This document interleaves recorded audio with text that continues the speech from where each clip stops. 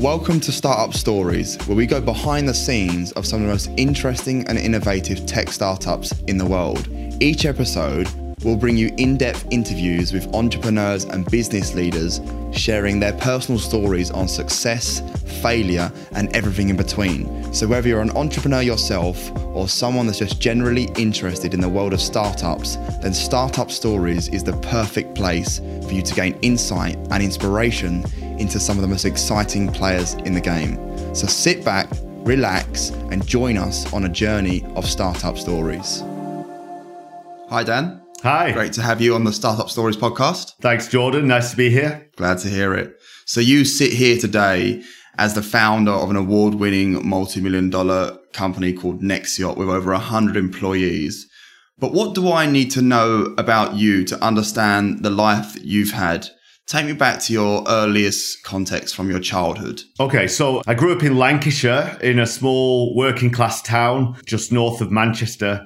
And it was a relatively tough place to grow up. You know, there was kind of a sense of poverty from the deindustrialization of the North. You know, sort of to put it plainly, Margaret Thatcher back then decided to focus on financial services and it all became very London-centric. And, you know, I was growing up in a post-industrial northern cotton town where there was a scarcity of jobs. I realized that, you know, there was probably my future lay somewhere else, but I actually grew up in quite an artistic family. My dad was a minister of a church, but before that he was an artist. So arts and creativity focused very heavily in my childhood. So I always had this kind of belief that I could do anything, make anything, try anything, and, you know, sort of a general bravery to learn things. When I was a kid, I was obsessed with the Encyclopedia Britannica.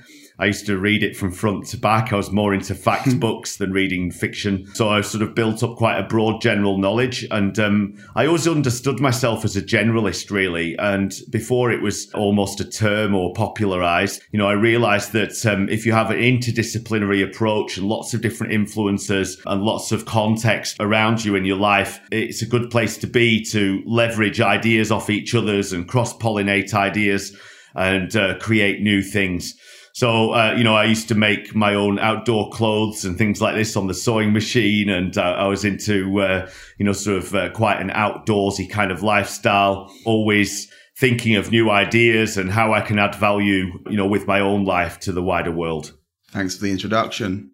So you talked about your father being quite artistic before his job at the time. Was he the one out of the two parents that had the impact on you? I think, to be honest, it was equally, but also it was outside of the family home. So things that I read and people that I met, you know, a few teachers and things like this that influenced me. I think growing up in kind of quite a dynamic family environment with quite a lot of creativity around. So, you know, I remember my dad plonked a lump of clay in front of me, you know, when I was very young and said, you know, make something. So, you know, this kind of idea of having the capabilities to try new things and to make things with your hands and, you know, with your ideas was basically a part of my childhood, you know, from both parents, really, I would say. Okay. And then what was your school life like? Did you leave and go straight out into the working world, or did you go to university? Tell me about that. Yeah, so I you know, school was kind of a mixed bag, really. I mean, I enjoyed school. I was quite good at learning. I was always a little bit cheeky and a bit precocious. And, you know, I tended to not be too much into sticking to the rules, but I knew how to get by, how to manage. And in a way, that rebel culture and that sort of determination to stay individualistic stood me in good stead. I did quite well at school. I went on to a grant-maintained grammar school in Lancashire, which was a big change for me because it was more aspirational, higher quality of education, you know, more inspiring, really. And then I went away to university. I just chose a subject that I thought I would be good at, and it was physical geography and environmental science, BSc, not really technology related, but again, it gives you a systems approach to looking at the world, and you understand the interconnected nature of everything, you know, that systems, you know, sort of layered systems, a mesh of systems, really. really laid on top of each other, where weather systems, groundwater systems, all these sorts of things. My dissertation was on waterfalls. I studied the loss of energy across waterfall plunge pools. I was always fascinated by rivers and glaciers and things like this. In some cases, they seem to have a mind of their own. In a way, a river knows how much energy it needs to lose before it gets to the sea, which is quite crazy when you think about it. How does it know what's going on downstream in order to get rid of that energy at the top end of the system? So pretty fascinating stuff. Also pretty brutal. I'm not a maths genius, but I was sort of able to adapt my skills to cope with the maths. But I'm always more about the ideas and putting things together and building things that make sense and finding a way to solve problems and to bring the right teams together. And that's sort of, the basis of being a founder in the technology space. So before you became a co-founder of Nexiot, how did you get into the career of 15 years being a recruiter? Is it 15 years? Yeah, about that. Yeah. So I actually moved to the US directly after my last exam. I was in Baltimore the second day after my last exam at university. And I started doing door-to-door sales in Baltimore. I don't know if you've ever seen the film The Wire, the TV show The Wire. It's a pretty rough place. Or it can be. And I was knocking on doors, selling aerial photographs to people's houses. Very risky enterprise, probably something not that I would recommend to my children. But at the same time, it was a really amazing experience, gave me a lot of confidence. I came back from this experience, realized that I can kind of, set my hand to more or less anything, any challenge. And I became a recruiter, a headhunter. I was attracted by the IT recruitment market. It was booming at the time. So it was around 98, 99. It's back in the day where people were still cycling around, couriering CVs around the city and things like this. But I realized that, if I'm going to have to work till 9 till 5, I might as well be able to control my own income. And that was the main job, to be able to do that. That's extremely high pressured, performance related. It's that there's a phone, there's a desk, there's a computer, make money. If you don't, you're fired. And, that sort of environment is also good preparation for being a founder. Absolutely. Would you say your job in Baltimore, door-to-door sales, was the ultimate preparation for the real world? I'd say it's probably one of the toughest experiences of my life. But then I would say I didn't know what it was to be a co-founder of a technology company at that point. So, it's always, it's like if you're learning to snowboard, you don't jump off a 20-meter jump on the first day. No. You get into it, you learn your limits, you learn your, the areas that you need to add strength and capabilities, and this comes over time. So, you build up a sort of a broad range of capabilities and experiences. So that was definitely formative and very important, but I wouldn't say it was any more important than, making 100 outgoing phone calls a day as a recruiter in a very competitive market. 100% agree. I asked that question because I listened to a podcast just yesterday, actually, a guy called Alex Homonzi, and he's a big founder of his own company. And he said to anyone that's looking to start their own business, or they're in the early days of, just left school, to get into door-to-door sales, it's the ultimate way to get a Ferris wheel of quick feedback. Because you're only going to learn when every door you knock on, the rejection, right? How do I handle that better? You straight onto the next door. It's the ultimate building of confidence. I was telling a friend about my first experience in what they call power closing, and, this kind of level of belief that's required to make that happen. And door-to-door sales is quite sort of aggressive, really, in some senses. You sort of push your way into their front room and start spreading your bag and your stuff around, and, then you basically choice close them on how they'd like to pay. That's the ideal scenario for a door-to-door salesperson to make a deal. But, there's sort of, you have all these, preconceptions about how you're going to be perceived and the risk of it going wrong, or all these sorts of things, or, worrying about your pitch and so on. But actually, the first time I think I closed 5 or 6 deals in a row, knocking on houses that were essentially the same as all the other houses that I hadn't sold to. So I realized that it's internal. It's something that you're feeling and doing yourself that makes the difference. It's not external. And we're living in a time where there's a lot of identity politics and victim culture. And, I'd say, going back to your, sort of the context that you just mentioned of having the ultimate experience through door to door, I'd say it's pretty close, because You can't be a victim because it's written on your face. You just bring those bad vibes to the next sale and you just waste that opportunity, So I suppose, the toughness and the determination and the resilience to look inside yourself is an important skill, but you can learn that anywhere, to be honest. You could also learn that, in many different contexts, I think. Absolutely. Okay. So tell me about the path that led you to become the co-founder of Nexiot. Yeah, so thanks for pronouncing it right as well. I appreciate that. It's an interesting one. When you're thinking of a name for a company, I think I explored maybe 1,300 names in one evening and searched everyone to see if it was available as a URL. But Nexiot is next IoT, or it's also the X is the unknown quantity, the unknown number. It's also X marks the spot. It's where the treasure's hidden. It's the X factor as well. So there's all these kinds of connotations, but just to sort of tell the story briefly, and it's a fairly long story, but I don't want it to be a monologue.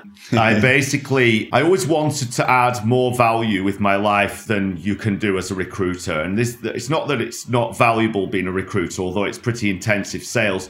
But as a recruiter, you only have your own phone calls, your own words. It's not scalable. You find a candidate, you find a job, you sell the candidate to the job and the job to the candidate, and then you move on to the next one. So in terms of really moving the needle and really making a significant impact, I was always thinking of like enterprise grade applications.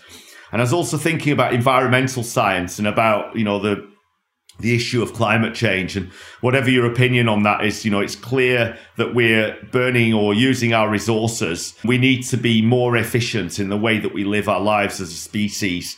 We need to protect freedom. We need to protect value. We need to understand what our resources really are. And we need to be honest with ourselves about what true cost and about, what the risks of our actions are. And, I was thinking about this, and I was thinking always about what's the next big thing in technology. And, if we think about the rise of the internet, originally the internet arrived and everyone said, wow, we first few nerds sent a few hello worlds to their friends, a picture of cats made out of exclamation marks, and actually, then it evolved into email and then into enterprise applications and then into social media. But in the end, it's always been connecting people to people. And for me, there was a whole aspect of the physical world that we interact with as humans that needed also to be connected. And it was known previously as machine-to-machine communication. And then later, this word in around 2005, 2006, people started talking about IoT, Internet of Things, 50 billion devices connected to the internet. And I used to think to myself, where are the applications? What's the point of this? Where's this going to lead us? Where's the true value for as many people as possible? And, one of those applications that everybody talks about at the time was the connected coffee machine. And for me, the connected coffee machine, it's kind of cool, but it's more bragging rights down the pub. It's like people who turn their central heating on, from the pub. I like to have a nice warm home. It's like, well, does it really transform your life? No, it's more of a brag. But the connected coffee machine, never running out of coffee. Okay, it's kind of cool. But again, it's a B2C application. It's a consumer application. And for me, it wasn't going to move the needle. So I was thinking broadly about, how connectivity and analytics and how big data is going to be the key source of value in the future. Around the time, I met a friend who was a neighbor of mine. He was working in a small lab, a small research lab, physical computing. It was ultra low power embedded hardware, energy harvesting, complex systems, big data, but all quite sort of a hacking environment. It was bolted on to a department which was computer-aided design and architecture at the ETH in Zurich, which is one of the top technical universities in the world. And basically, I joined that lab and we did 2 years of searching for the minimal viable product. I used mainly the books Lean B2B, which is taking the minimal viable products approach to B2B markets and talking and emphasizing the need for investors want scalability and recurring revenues. That was the kind of the mantra that I impregnated into my head for the search. And then, it's a matter of in the evening, come up with a few ideas and then test them the next day. So, back to the recruitment days, 100 phone calls a day, asking every question, being extremely naive, but being open-minded to absorbing the client's feedback and understanding, the challenges that they might have. And when you look at the corporate world, there's lots of things that might need connecting. But for me, I wanted to really go for big numbers and make it really scalable and something that's really, really valuable and, somewhere that everybody needs the data. And after quite some adventures and travels, we settled, or we decided to focus on the supply chain. So you had this idea to set this business up, and you were, in terms of this, working on this idea to turn it into a reality. How many, was it 2 years you spent working on that? I'd say probably about 4 years discussing it as a concept and exploring, different possible products and use cases. Then 2 years really intensely working, focusing on the market and defining the needs of the market. And then it was a matter of setting up the company. And then we were actually very quickly started to become successful because we'd done all of our homework and we'd done so much thinking about, what would make sense for the market. The market in the supply chain is a very interesting question because everybody needs the data.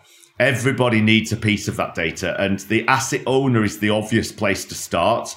But there's plenty of others who need a part of that data in order to do a better job. And maybe we can get into that a little bit more detail later. So your 4 years of preparation, and as you say, 2 years of working on it and turn it into a success.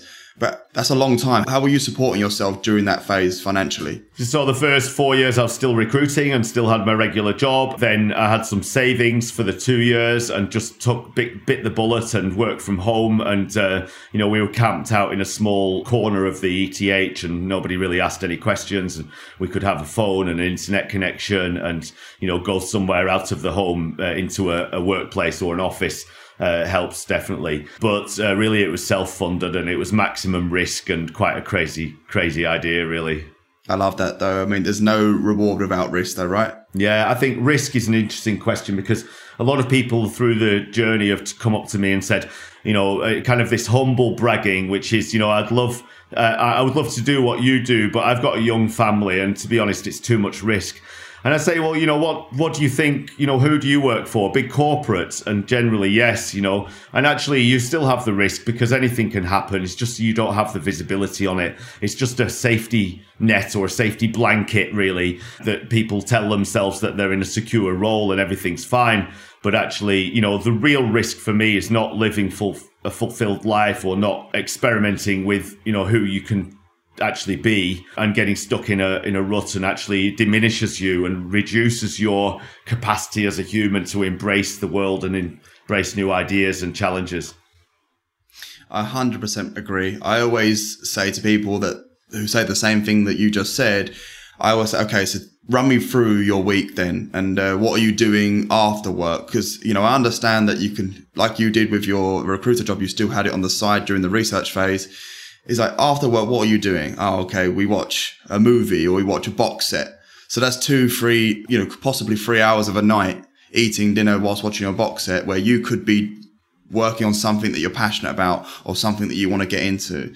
And eventually, when you first get, a tiny bit of success and stuff like that, as soon as that business that you're working on the side starts to pay more than what you're currently earning, then you can slowly walk away. Yeah, I even think of it differently to that because I think of it not so much about the money, but it's about the value that you create. And if you constantly create value with your life and with the resources, which is mainly time, I'm fascinated by this question too. Why do people go to work? What do they do when they're not at work? And most of the time they want to do nothing.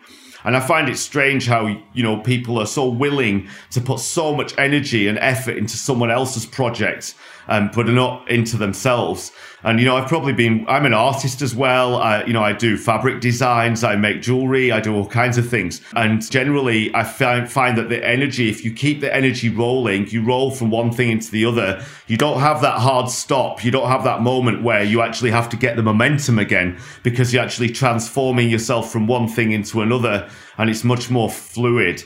So, I fully agree. I've probably been working 16-hour days on various projects for the last 25 years. So, it's normal for me. So when you turn from recruiter to founder of Nexion, it's really kicking on, being successful. What has life been for you as a founder of a company? So it's not the sort of the romantic, view that most people have. I think it's pretty gritty and it's pretty relentless and tough. Maybe we just go back a little bit as to the point where I discovered that this supply chain space was the thing. And, if you think about it, everything that you see around us in the room here today, it somehow comes out the ground. We take these raw materials, these commodities, these minerals and wood and stone and metal and all these things that sort of come out the ground, out of the earth. And we process those things and we create some value out of them. We create something that's either a chemical or a finished product or a plastic or foam or something that's used in our homes or in our lives. And we send it across the planet and it gets lost and broken and damaged and stolen on the way. And for me, this wasn't acceptable. So I was extremely purpose-led or values-driven. I wanted to make an impact in terms of the way that we think about value and the way that we retain value for humanity and the way that we, make the most out of our resources. And, being values-led is a great advantage because, your fear is gone. You're not afraid of anything because you have a deep-rooted purpose. You have the moral high ground in negotiations and discussions because you're trying to do something good. And also, it's easy to motivate yourself because you know why you're going to work. You know why you're going to stay up that extra 2 hours to prepare that presentation or to think about the brand name or whatever it is, the task of the day. Also, you need to be self-motivated to do something like this. You can't, be expecting, to be pressured or pushed by anyone else. You have to find that inside yourself. So, in those early days when you sort of decide to do something like this and you set off on that journey, it feels exciting. You feel a little bit of a renegade. You feel like you're going off the normal career path, but also it's intimidating because you've got to, pay your bills. You've got to, you've got responsibilities. I have children, and, they need to be looked after. So on one side it was exciting, but on another side it's like a huge unknown. And the unknown is incredible because it can turn out to be brilliant and it can turn out to be terrible depending on what you're prepared to make of it and how you're prepared to view it. When we first started the company, we did a lot of traveling. I was doing 100 flights a year, I would say, to meet all the clients and to be first through the door and to explore the use cases and to speak at all of the events that I could and to be, leading the charge for digital supply chain. There's obviously challenges with you have to do we sell or do we raise money? Do we focus on building up the team or do we build up the minimal viable product and get the traction in the marketplace? Actually, within 9 months of founding the company, we'd sold 75,000 assets worth of this device, the third version of this device.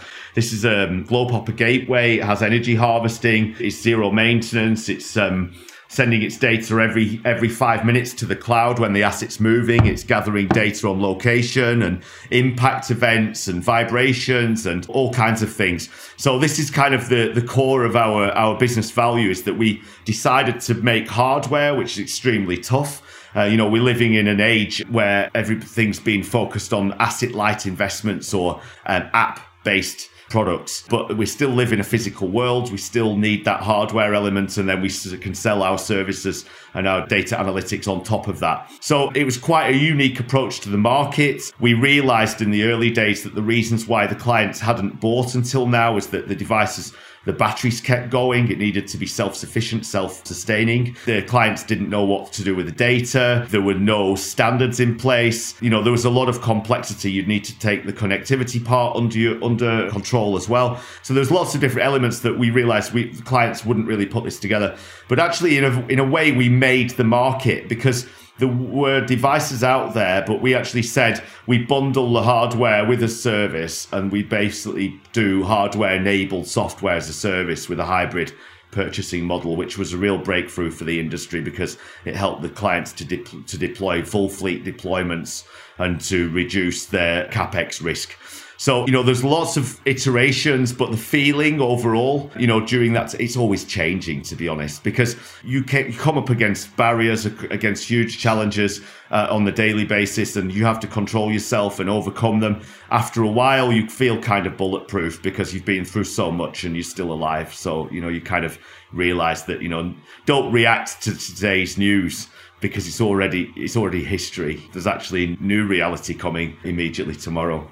Did you experience any self-doubt during the build-up phase? I don't think it was really self-doubt. It was more like everybody laughs at you, more or less. Some of the first investors, half an hour laughing at me. Yeah. Why would you be able to do this? This is such a big project. Why would it not be Bosch or Siemens? Why would it not be Amazon or Google? Why do you think you can do this? And it really was like this. And then, other investors ignored me and death scrolled their phone during the meeting and things like this. So, other people doubt you, but it wasn't that I was sure that we would be successful, but I was sure that we would have the determination to follow the project through to a conclusion.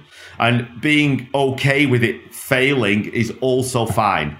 Yeah, because it's not failing, you're just learning. And if you can't internalize that as a concept, then, you can't fail at all in life. 100% agree. I always say you haven't failed if you don't give up. Yeah, exactly. And, it's really, if you think about it, it's been 10 years now. And you think that the initial version of this was that we make a few devices and we sell 1 million of them to Maersk or one of the big shipping lines.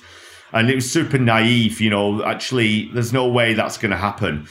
Probably you sign a service level agreement with a big client and they own your IP after 12 months because you can't deliver on the high expectations that you've agreed. So, there's many moments where, there was politics at certain points. There was challenges between, as a founder, you're kind of stuck between the team, the board, the investors, the clients and partners. So, you're always trying to navigate and calibrate around who needs your attention next to make sure that everything stays on track. What's been the best moment for you so far with Nexiot? I would say all of it. I really don't want to break. I don't like putting things into boxes. There's been some hilarious moments. I got arrested in Dubai because I was carrying 30 prototypes into the country, and they scanned my bag and they thought that I was probably there for some dodgy reasons. In the end, it turned into a sales opportunity. The guy turned around to me and said, how much for 100,000 of these after several hours interrogation. There's been quite a lot of hilarity. There's been a lot of moments where I felt like an imposter. I once, the early days, I was in a meeting with the World Shipping Council and the Container Owners Association and all of the major players in maritime space, the shipping lines and so on. I was on the 80th floor of some Shanghai tower in a room full of 50 people on a shiny table. And, I was relatively new to the industry. And somebody turned around and said, we're very happy to have Dan MacGregor in the room today, who's going to tell us how we're going to do digital global trade. And I'm like, okay, here we go. So, but you start talking because you've got ideas on it. And I glanced up after the first 3 sentences and realized that everybody was writing notes. So I continued. That's pretty cool, though. That is pretty cool. You must be very proud of what you've built so far. I don't like the word proud, to be honest, because there's like an ownership element. There's like a bit of back patting going on with that word. I think that it leads to complacency. I'm not proud of me. I'm proud of the team. I'm proud of the people around us who've believed in this, the early investors and the current investors. Everything's happened for a reason at the right moment. You have to almost relinquish yourself to, sort of the universe and just have faith that it will work out somehow and not treat it. So you don't want to be going up and down. You don't want to have an emotional roller coaster. You need to be like, consistent, even when the worst times. I suppose the word proud, I'm proud that we've reached this point as a team, and I'm proud that we can make an impact. Let's talk about impact for a second. We had multiple vessels burn at sea in the last few years, probably mostly because of misdeclared cargo. One of those vessels burned down off the coast of Sri Lanka, and it resulted in one of the biggest plastic spills in the history of humanity onto one of the most beautiful coral reefs and beaches in the world. It's not acceptable anymore. We have to get control of our global activities and the way that we use industrial materials and solutions and services. So, when we've got, 5 million shipping containers equipped, we've got 2 million more rail cars to equip in North America. We've just seen that there was a catastrophe recently in North America where a rail crash and chemicals in a town and things like this. when we start seeing that these events significantly decrease and we can, retain that value from the supply chain, then I'll be very, very happy. So how far do you want to take it with Nextyacht? What's the goals and ambitions going forward? Yeah, so we've done some very significant deals recently. My first dream was to equip 1 million shipping containers, and we're well on the way to doing that now with our partner Hapag-Lloyd. So there's about 1 million of these devices in production currently, and this is going on to the dry containers of the Hapag-Lloyd fleet. It's the first fleet company that's decided to go full fleet deployment, so full visibility on all the maritime containers, which I think is a beautiful moment for humans. It makes complete sense. We've done another deal recently with Knorr-Bremse where we're going to take all of the brake data from the rail cars onto our platform. I'd say that our platform, we're building an ecosystem. We go vertical and then horizontal. You have to build a bit of horizontal in order to spread into the horizontal, but you go into the vertical market and then into the horizontal market and keep extending the products out to different verticals. So I'd say the sky's the limit. We're one of the main players now in this space, which is doing a hardware-enabled software and big data analytics for digital supply chain. There's other players out there who want our data. Really now it's a matter of scaling up the business and extending the value from the software side and from the analytics side. So we're integrating the artificial intelligence and machine learning and these sorts of things, more and more. So we know the context around events. When you know the context, then you can automate processes. Dan, many would say that you've accomplished so much already, and many would look at that's enough. But why do you continue to do what you do, and what gets you out of bed in the morning still to this day? So we're just at the beginning, Jordan, to be honest. This idea of reaching a point where you've done it. I think that if you're really adding value, then, you always see new opportunities to add value, and especially when it comes to this data topic. What gets me out of bed in the morning? I love my team. I love my colleagues. We've got 35 different nationalities inside the company. Everybody has joined for a reason. We're very diverse, not because we try to be diverse, but because we just are. We have quite a sort of a neurodivergent crew here. It's always fun. It's always unusual. There's no blame culture. People are not, sort of trying to defend themselves or their teams or departments. It's more, we're happy to make mistakes and learn from them, and we want to keep that culture very strong. So now, my role, I'm taking on the CXO role at the moment, so Chief Experience Officer, as well as obviously I'm the co-founder, but we will now scale the business. We try to keep that culture very, very strong. I'd say the culture has been one of the most important parts of building this. If you create a great personal culture, and then for the first, small part of the team, and then you keep working on that culture, you build the brand from the culture, so it's very authentic and it resonates with people. And then you leverage the brand to raise money, to bring in clients, to hire people, and to build relationships with partners. So now it's about building relationships with partners. It's about adding to the team. It's about maintaining the culture, and it's about bringing new use cases to the market and to the ecosystem, or the entire supply chain industry through the data that we generate. Many companies out there struggle to create a great culture and more importantly, sustain a great culture. How do you create a great culture? It's really hard. It's one of the most difficult things, I think, because you want to be fast. You want to accelerate at maximum speed, into your chosen market, and that naturally stretches the organization to some extent. It puts pressure on people. So, you're asking people to work, intensely on extremely challenging things that haven't been done before, but at the same time, be extremely compassionate and, extremely values driven. It's about hiring the right people, essentially. It's about setting an example by living your values yourself. I don't want anyone, ever to experience a version of me that is not positive, joyful, happy, and inspired to be here. And obviously, if that happens, then probably it's time to think about change. But at the moment, we're probably entering the most exciting phase of growth. And, even though I've been 10 years, on the ground here, because it's changing all the time, it doesn't feel repetitive.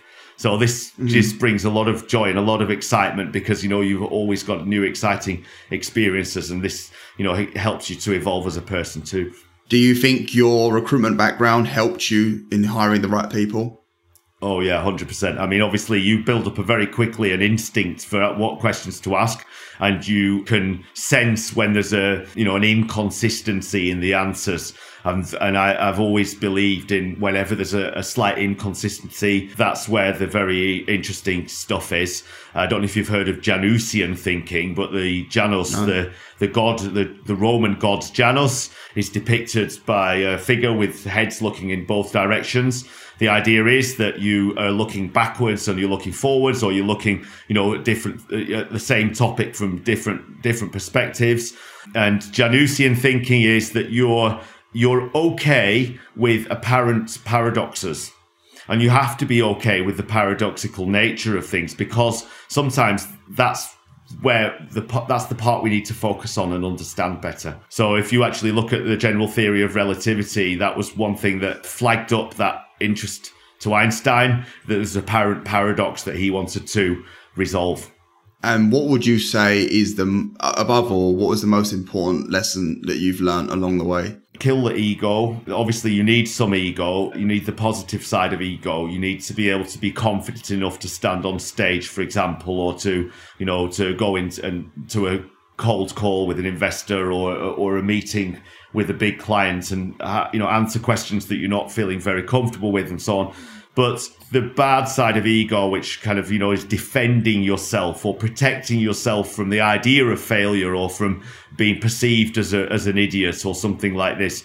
This is it prevents you from making progress because you're too busy trying to defend yourself, and you're not able to really look at the reality and ask yourself the tough questions and learn from them. It's a fine line, but I would say that, that if you really want to be successful as a co-founder or founder of a new company, then, deal with your own sort of personal insecurities as best you can, so that you can be really honest and direct with the subject matter, and that you're not trying to defend things that might be wrong because of your own weakness.